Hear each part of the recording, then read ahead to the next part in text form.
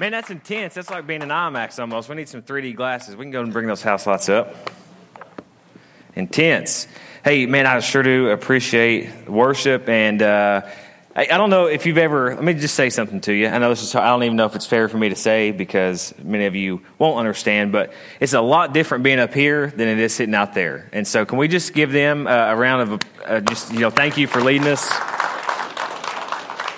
Appreciate you guys so much, so much. Well, I am so excited about today and this message that I feel like God has given me and the series that we're in. We're in this series called Black Box, and basically what this series is about is not necessarily for us, every decision, if you're in Christ, is about an absolute wrong or right.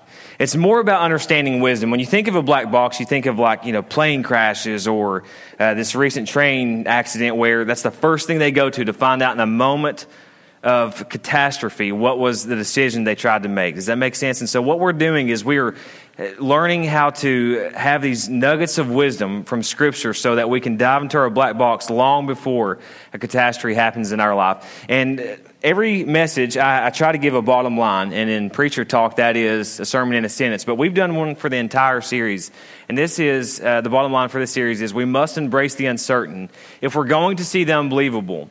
And there are a lot of uncertainties in our life. I think that it's fair to say that many of us here would say that, hey, I don't even really know what next week looks like. Or maybe there was a time in your life where you're like, hey, I don't know where this is going. I don't even know what my next step is. I'm just trying to get through the day. You know what I'm talking about? People that are planning their vacations for next year and you're just trying to get to Saturday. Do you know what I'm talking about? There's a lot of uncertainties, but we must embrace those with wisdom if we're going to see the unbelievable. And I mean unbelievable corporately with this church and also mean individually in your lives. We must embrace it. You can't hide from it. You can't sweep it under the rug. You shouldn't be fearful of it. You should embrace it. And we're learning how to do that with wisdom from our black box. This morning, we are in part 5 of a 7-week series, and we're talking about the power of the same this morning. The power of the same. And I believe that God is just going to really speak to some people. As I was preparing this message, I realized that if you guys don't know this, a lot of times what God will do through a pastor is he will bring a message that is a lot of times being worked out in my life to you. Does that make sense? I mean, one of my responsibilities is to shepherd this church, is to lead it. And so a lot of times God will use things through me or do things through me or teach me things where I've been to lead you. And this morning as we talk about the power of the same, it's not going to seem like it when we get going, but really what we're talking about is waiting. Does anybody in here love waiting? And you ever hear people say, don't pray for patience, buddy, don't pray for patience. Well, that's foolish, okay? You should pray for it. But we're going to be talking about waiting, really, the power of the same. And it's not going to seem like that's what we're talking about. And it may, for those of you who are can pick up on some things, but once we get to the end, it'll make sense to you. Do we have any creatures of habit in here? Like you can't stand change, everything's got to be the same, one, two people. There we go. All right, there you go. Yeah, it's kind of like, okay, yeah, I'll admit it. Yeah. Do we have any people in here that are just spontaneous? It's just whatever, man, I'll go. Yeah, a couple more. She's throwing her pen. She's real spontaneous. Yeah. I don't care. I throw my pen. Well, I'm a little bit of both. When my wife and I and our family, our 2 little kids, we just recently went on a 2-week vacation down to Florida. We were in Panama City, and then we went south of there, this place called St. Joe State Park, and we were gone for 2 weeks, and it was absolutely incredible. By day 3, I realized come dinner time, I had not brushed my teeth and had no idea what time it is. You know what I'm talking about? It was like one of those vacations. I was like, oh, God, I hadn't even brushed my teeth today. It was that good of a vacation.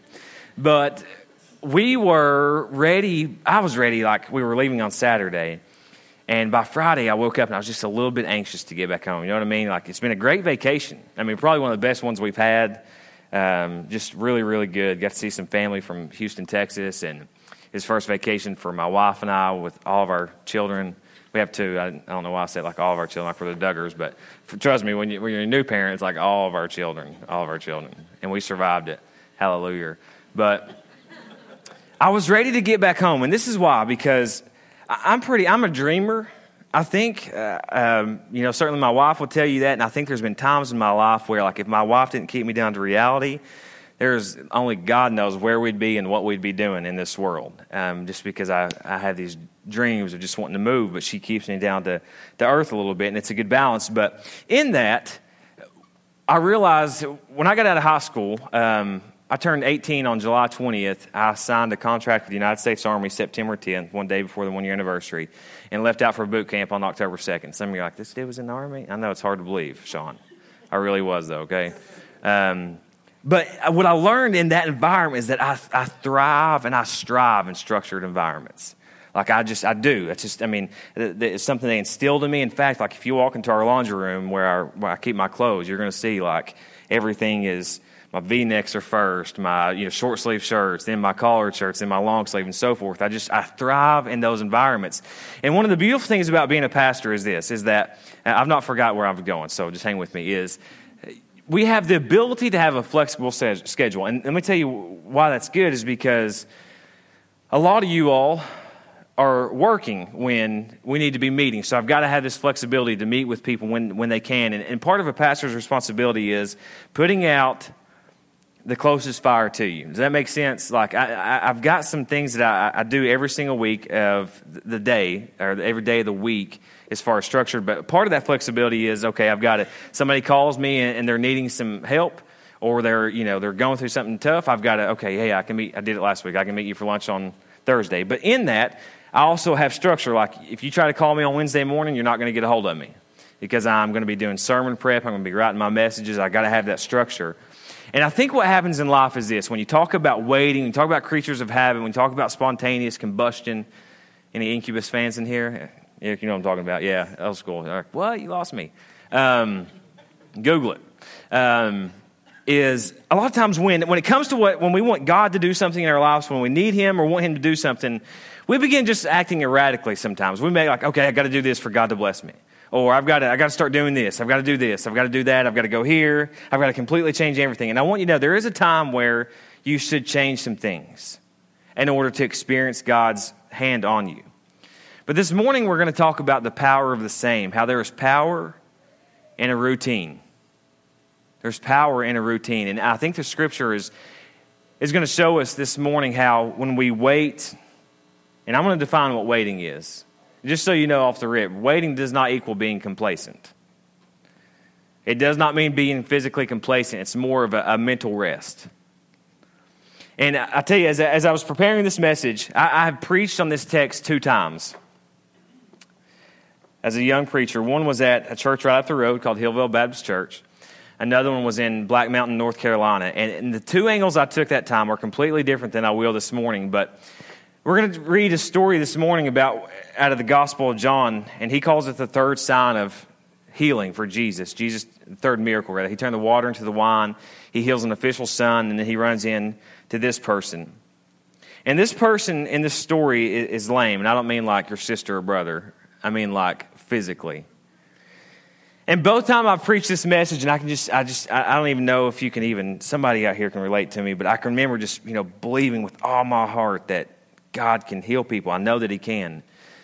But this man in here who's lame for 38 years gets healed, and I've preached it like, hey, God can heal you. And I'll tell you this is the honest to God truth. And I think God was teaching me something. That's why I'm taking a different angle this morning. Not that God can't heal you of your depression, of your blood pressure, of things. Both times I finished that message, we did like a prayer afterwards. I'll never forget, I'm up there at Hillville Baptist, just right up here by the interstate, and I've just preached my guts out, believing that God's going to heal somebody, and up comes this guy in a wheelchair. And he wasn't healed that day. In Black Mountain, North Carolina, preaching my guts out. I was up on the stage, I'm screaming, spitting, kicking, believing it. No joke. At the very end, they all pray. Here comes this 17-year-old up in a wheelchair. And I want you to know this, church. When you see a biblical healing, this may be hard for you to understand. It's the exception. It's not the rule. See, in the first coming of Christ, it was the exception. When Christ comes again, it will be the rule. You will all be healed. We will all be healed in Jesus' name. Amen? So let's believe that God can do it. But let's accept what He allows. And so this morning, we're going to be in John chapter 5. If you have a Bible, I want you to open it up and turn there with me. If you don't have a Bible, we'll give you one. You can, as you're leaving, you can stop by the Next Steps table. We'd love to give you that. Also, if you're a first-time guest, I forgot to mention this, we've got a free gift out there for you, no strings attached. We just want you to have it. We're going to be in John chapter 5 this morning. If you have it on your phone, you can turn it on. If you have it on your iPad, or if you just don't want to, if you don't have that even, we're going to have it up on the screen, so don't worry. Let's hold off on that just a second, please. Here's the context of what's going on in John chapter 5. Jesus has, in the Gospel of John, he's come on the scene. He's turned the water into the wine, right? Even unbelievers know that. Jesus turned water into wine. He's healed an official's son, and there's going to be some time that's passed. And Jesus is walking up towards Jerusalem, and he's going to come across a man who needs a miracle. Now, I asked you earlier, those of you who need God to do something extraordinary in your life, to raise your hand. And many of you raised your hand. Yeah, go ahead. Let's do it again. Everybody's like, hey, do it. Yeah. Now, I want you to know this. I'm not suggesting that God can't, but I know that he can. So believe with me this morning. I say this all the time, and I want you to get it, church, that Jesus said in the Sermon on the Mount, he said, blessed are those who thirst and hunger for righteousness. Hang with me this morning. You will be blessed if you thirst and hunger for the Word of God and you embrace it. We're in John chapter 5, verse 1. John's talking. He says, after the healings, after some time has passed, a Jewish festival took place, and Jesus went up to Jerusalem, verse 2. It says, by the sheep gate in Jerusalem, there's a pool. It's important that we understand here in context, again, that Jesus is walking by and he's going to have this encounter with a man outside of the church.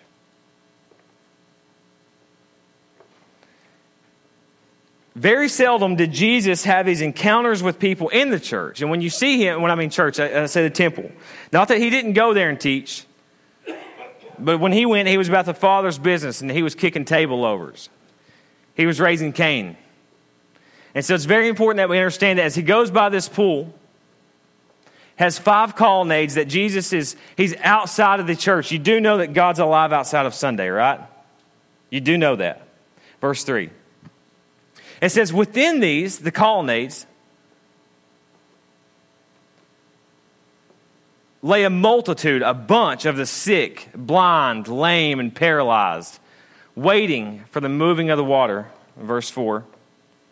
Because an angel would go down into the pool from time to time and stir up the water. Then the first one who got in after the water was stirred up, recovered from whatever ailment he had. Listen, if we're going to experience God in our life, one of the places that we have to realize that is there's designated areas where we're going to encounter God. Does that make sense? What I mean is it's really not a surprise to me as I read this story that Jesus was surrounded by a bunch of paralyzed and lame and sick people. If you've read anything in the gospel, it shouldn't surprise you, Matt, that he was around these type of people. What's good for you and I this morning is to realize that we are these type of people. Here sit the lame, the paralyzed, the sick, the blind. Now, for these people in this first century text, they went to a specific location where they believed a miracle would happen. Now, I don't know about you. Miracles certainly can happen and do happen outside the church, but they ought to happen right here as well on Sunday morning. So I'm just a firm believer that this is a designated area for you to experience Christ this morning. If you'll open your mind, if you'll believe it. And I don't want to get like New Age philosophy and spirituality and mentality, but the reality is this. Man, that was a lot of rhyming. I didn't even mean to. I hope the people on the podcast can catch up with me on that one. You've got to be open. You've got to position yourself to receive the power of the Savior. For these people, it was a specific location. For us, really, it's a mindset. Romans 12:2 says to be transformed by the renewing of your mind. If you're going to encounter Christ, it's almost as if you've got to put yourself in a position to where there are as few roadblocks as possible, where your mind is free of clutter, and I know what that's like. But there are designated areas, if you will, where you're going to experience Jesus more than others. Now, I'm not suggesting that God is here more today here than he is in the house church in China, okay? That's not what I'm suggesting. What I'm saying is you will feel his manifested presence more. Does that make sense? You've got it. There's these certain areas, and for these people, it was a physical location, but what the church needs this morning, what you need, those of you who raised your hand, is to be in a spiritual awakening. See, it's not about being physically complacent. It's about a spiritual awakening, a mindset to, okay, I'm going to position myself here where the sick, the blind, the lame, the paralyzed, the drug addict, the prostitute, the needle junkie. We are these people. This is us.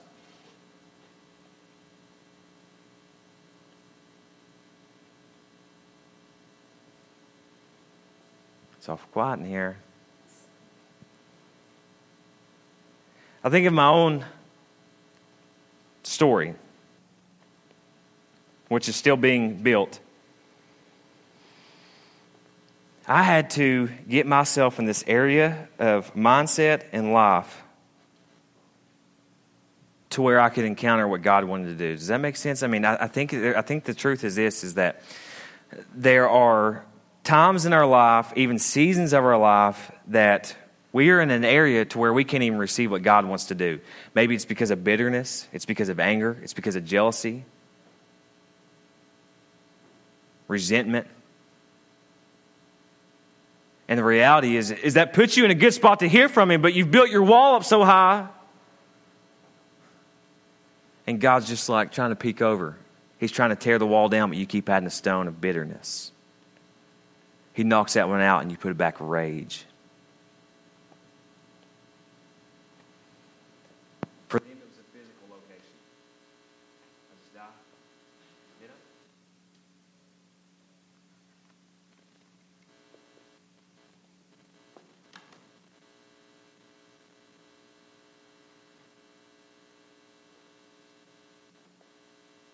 We're recording, so I gotta wait. We just blend together and I'll never even know. Just bring me the wireless. Crazy day today, folks. God will prevail. Listen, I'm going to turn this mic on and say amen. Y'all clap real loud. Okay? I'm serious. Because I can hear it.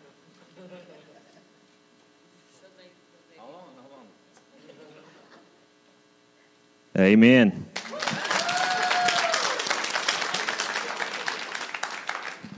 That's awesome. Y'all good? Yeah. I'm good. Let's keep going. Verse 5.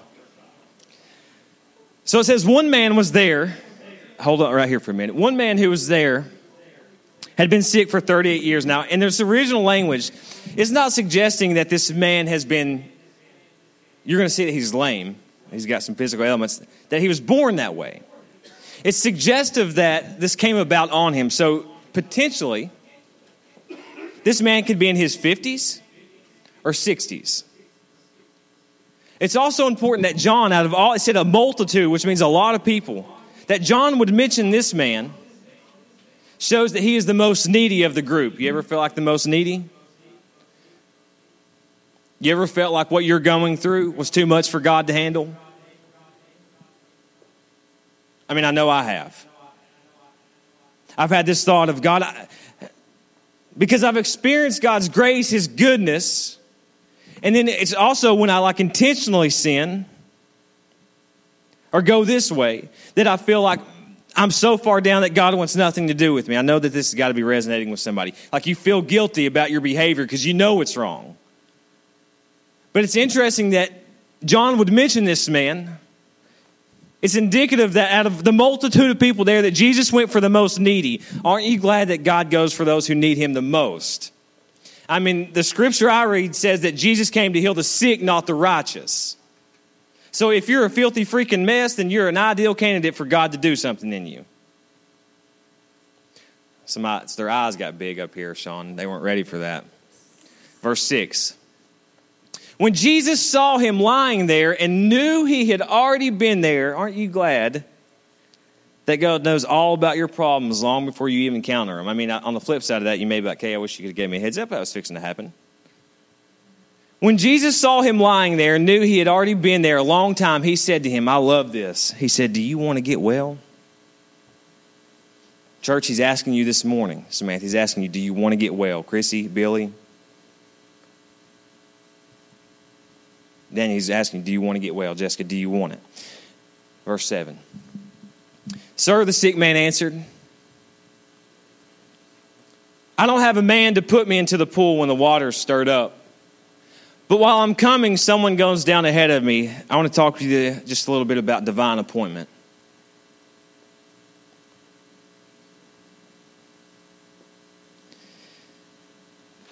See, Jesus knew about this man's life long before they passed across that day. This morning, the season of life you're in, God's known all about it. See, what I love about this story is this man is sitting there before the Savior of the world, and he's not even, you're going to see in just a minute, he doesn't even realize it's Jesus. And what he's looking for is a miracle to come from the water, but he does not know, Keisha, that he's talking to the one who can walk on the water. Don't leave me hanging up here. A lot of times we stand before God and we say, if you'll just do this, but what Jesus is saying is, hey, I'm ready to give you myself. Do you want to get well? And let's just tap into that for a moment. Doesn't that seem like a ludicrous or a preposterous question that Jesus would ask this man who's been sick for 38 years? Do you want to get well? I mean, can we just be honest and be like, that's kind of a stupid question on the front end, right? Yeah, that'd be okay if you double my salary and get me a little bit more wealthy. That'd be great if you do that. And I'm tired of my air conditioner in my car not working, so yeah, I'd appreciate if you'd fix that too, buddy. And I'm tired of rolling down the window to open the door and get out that way, so yeah. I mean, it's obvious, right? It's obvious, but here's the deal. This is what Jesus is doing. He is challenging this man's will for a better life. See, this morning, Jesus is asking you, do you want to get well? But the reality is this, is he knows that you do, or you think that, but he's challenging your will, your desire to get up and do something about it. It's really two parts, if you will. We are saved by grace through what? It takes both of them. It takes God's grace and his faith, and our faith. The same is true when we need God to do something in our life. He can make it well, but sometimes you got to get up and walk. I mean, listen, God can help you fight the battle, but you better be ready to march all night.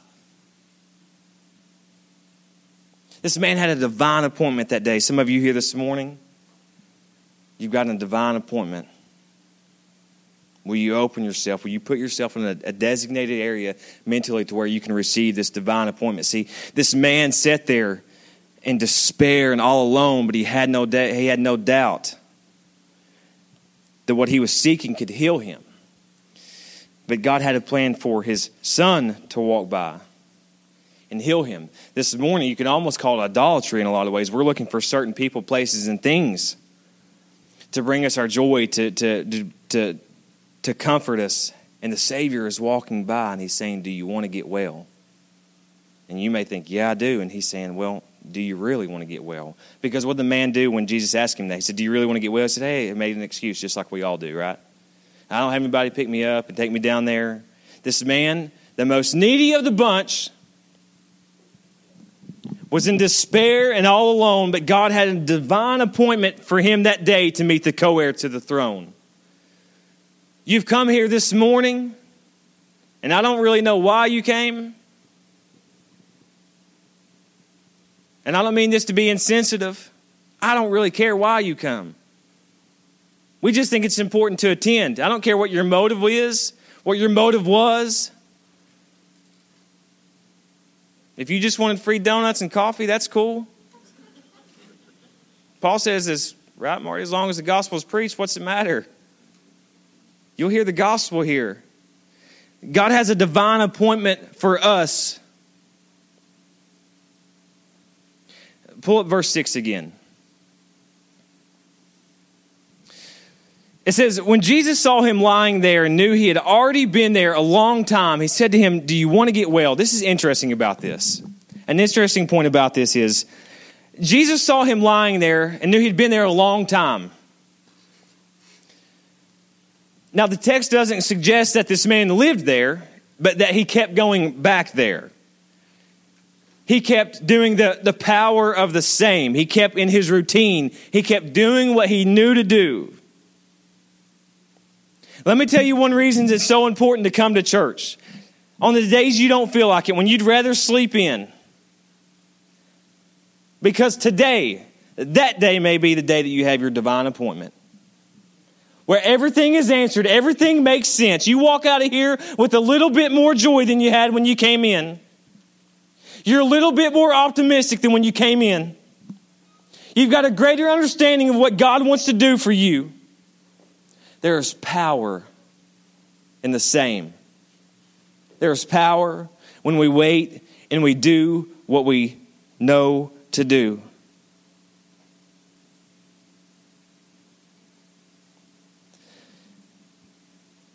Let's look at verse 7 again. I love this. He says, so Jesus says, do you want to get well? He knows that he's been laying there. He says, sir, the sick man answered, I don't have a man to put me into the pool when the water stirred up, but while I'm coming, someone goes down ahead of me.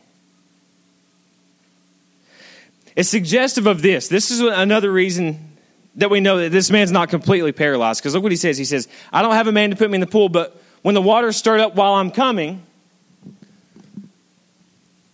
someone goes ahead of me. So I imagine like this.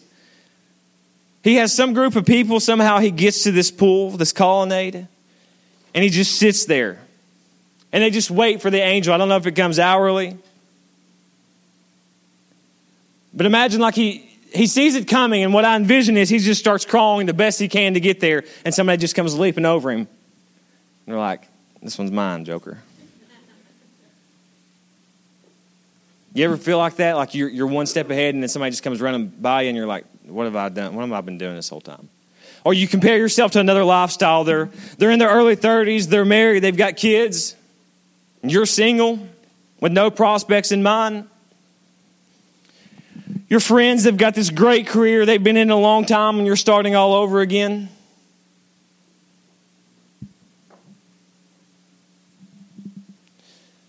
Jesus is challenging you this morning, church. Do you want to get well? Do you want to get well? He's challenging your will. He's challenging your desire. Basically what he's saying is stop talking and get up and do something about it. Stop talking. Stop being wishy-washy and get up and do something about it. Do you want to get well? As we continue on in the story, verse 8, I love this, is verse 8. It says, Jesus says, get up. Get up, Jesus told him. Hey, some of you this morning, Brittany, you just got to get up and get moving. I mean, you just can't be physically complacent. Waiting does not mean that we sit and do nothing and just pray for God to do everything. It means that we do what we can. He's telling him, get up. Get up, Jesus told him. Pick up your bedroll and walk. Verse 9. Just keep rolling with it. It says, instantly. Instantly. Remember, this is the exception, not the rule. But for this man, it shows God's ability.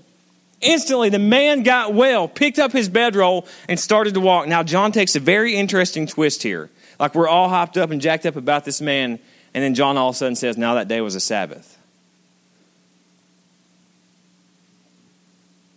So the Jews said to the man who had been healed, don't you hate when religious people hate on what God's done in you? Don't you hate when the haters, they doubt you? These Jews said to the man who had been healed, he said, this is a Sabbath. It's illegal for you to pick up your bedroll, verse 11. He replied, the man who made me well told me, pick up your bedroll and walk, verse 12. Who is this man who told you, pick up your bedroll and walk, they asked, verse 13. But the man who was cured did not know who it was because Jesus had slipped away into the crowd that was there. The third thing that we must do in the power of the same is we must declare the action. We must declare the action. What I love about this story, and there's a lot of theological debate, but at the bottom line is what we can say for sure is this man said specifically what God had done for him. He declared the action that God had done in his life, Erica. A lot of times people say to me, yeah, preacher, God's so good. And I say, well, tell me exactly, why is he good? Tell me why. What has he done for you? Did you know there is great freedom when you express what God's done for you? When you just speak it and proclaim it, when you declare, hey, this is what God's done for me. He is restoring my life. I once was lost, but now I'm found. My life was once hopeless, but now I'm hopeful. This man, he just told these haters basically, this is what Jesus did. Matter of fact, he didn't even know it was Jesus. You do know that sometimes blessings come in disguise.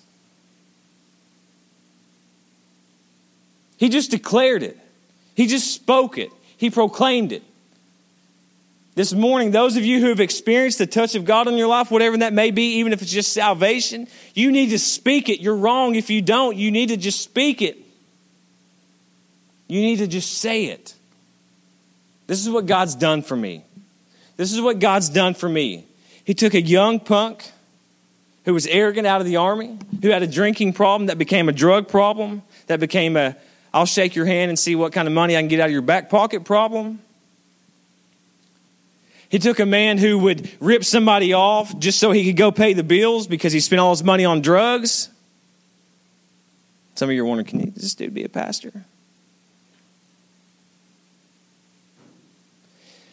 God took this broken, insecure, lonely, dark heart and replaced it with the light of the world. Come on, somebody celebrate with me if God's done something in you. Let's just declare it. Don't judge me because I'm being honest and I have the guts to say it. You got to declare it. You got to speak that truth over your life. It's not just enough to think it.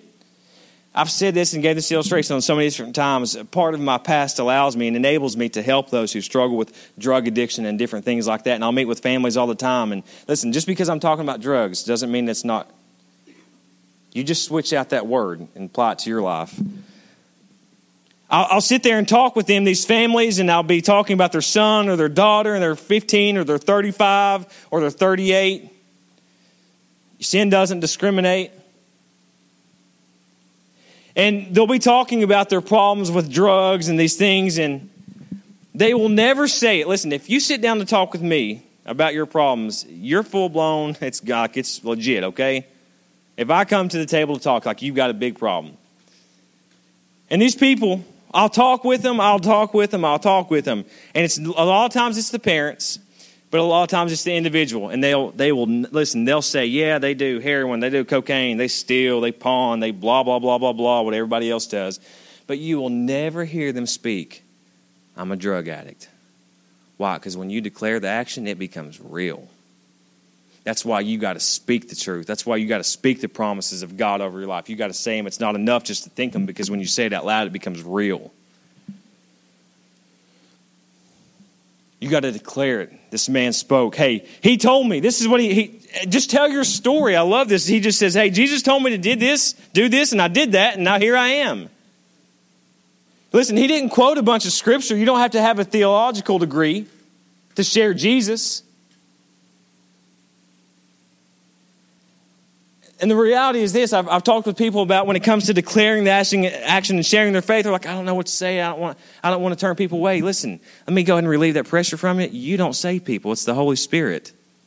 Your job is just to share your faith. Let me take the pressure off of you. In the Baptist culture, we're raised to, I got to say the right thing. God, give me the right thing to say to him. Why don't you just say what God's done for you and let him do his job?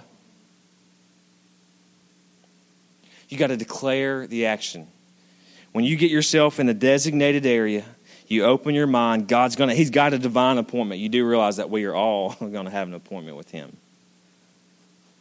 And when you experience whatever happens in that appointment, because something will happen, you got to declare it.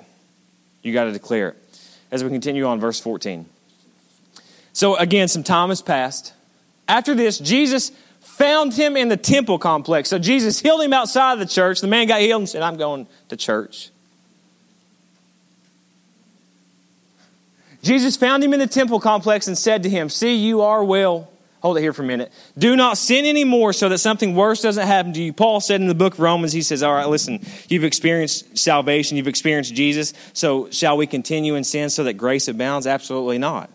What he's saying here is, listen, just because you've experienced it, now you're covered in the grace, doesn't mean that you go out and live like hell. The book of Hebrews talks about this. When we deliberately sin, basically what we're doing, Chase, when you deliberately sin after experiencing the grace of God, you're putting Christ back up on the cross and you're hitting the nails in it again. It said the book of Hebrews says there no longer remains a sacrifice. Let me point out something else to you that you've probably missed. After this, Jesus, say this with me, found. Okay, let's try it again. We're recording, okay? Don't make me sound stupid. After this, Jesus found him in the temple complex. Listen, on your best day, you do not wake up and choose him. He finds you. He finds you. That's the gospel. I mean, listen. I want to throw this mic so bad, but I know we don't have another one. Jesus found him. You ever feel like God did something great in your life and then you've not heard from him in a while? And you're like wondering, God, where are you at? I need you now. And then he comes just in the nick of time because his time is perfect. No. You did not find him. He found you. Verse 15. So he has his second encounter. It says, the man went and reported to the Jews that it was Jesus who healed him. So listen, in verse 6, Jesus saw the man lying by the pool and knew he had been there. In verse 14, Jesus found him. Everything that happens from him is initiated by him.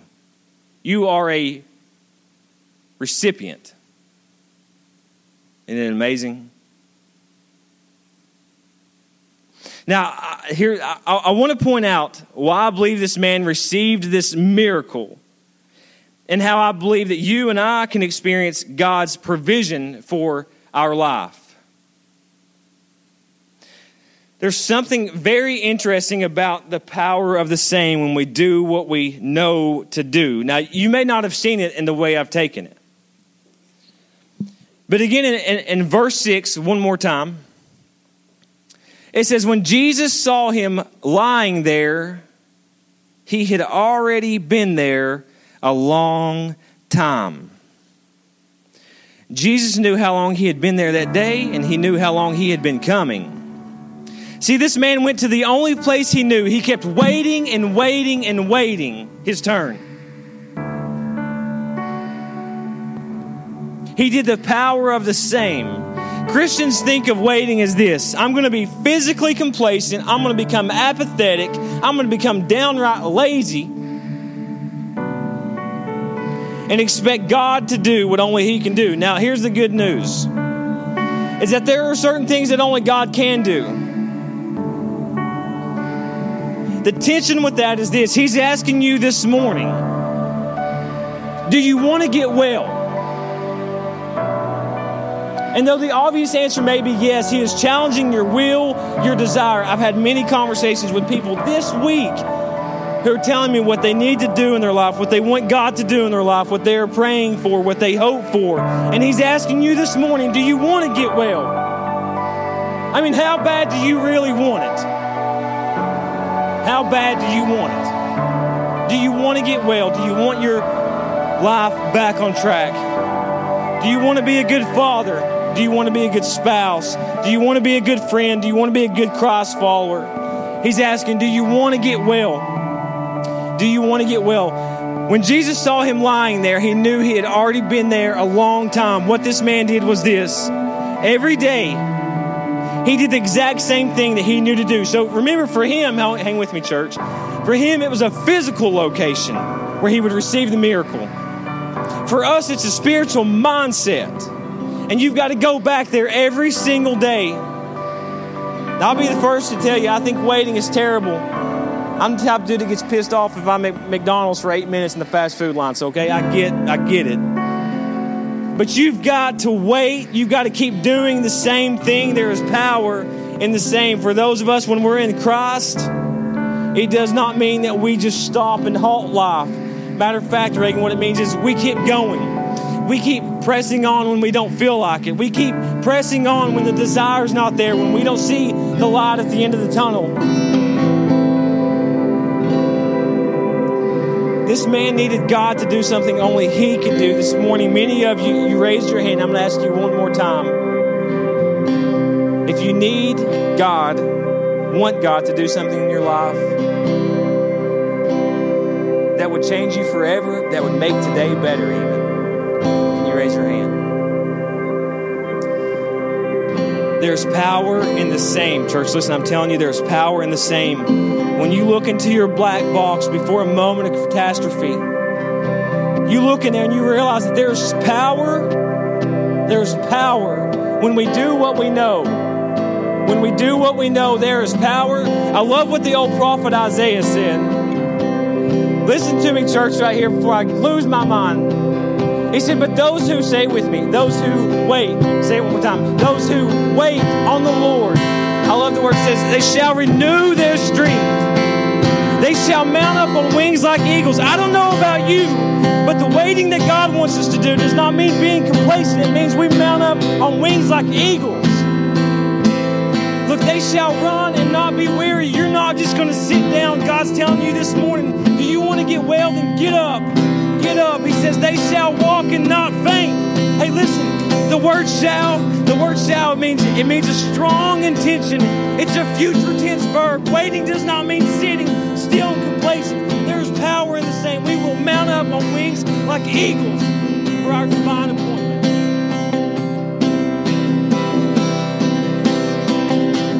I will climb this mountain with my hands wide open. I will climb this mountain with my hands wide open. I will climb this mountain with my hands wide open. I will climb this mountain with my hands wide open. I will climb this mountain with my hands wide open. I will climb this mountain with my hands wide open. Wide open. And there is nothing I hold on to. Nothing I hold on to. Nothing I hold on to. And I lean not on my own understanding. My life is in the hands of the ruler of heaven. I lean not on my own understanding. For my life is in the hands of the maker of heaven. So I give it all to you, God, trusting that you'll make something beautiful out of me.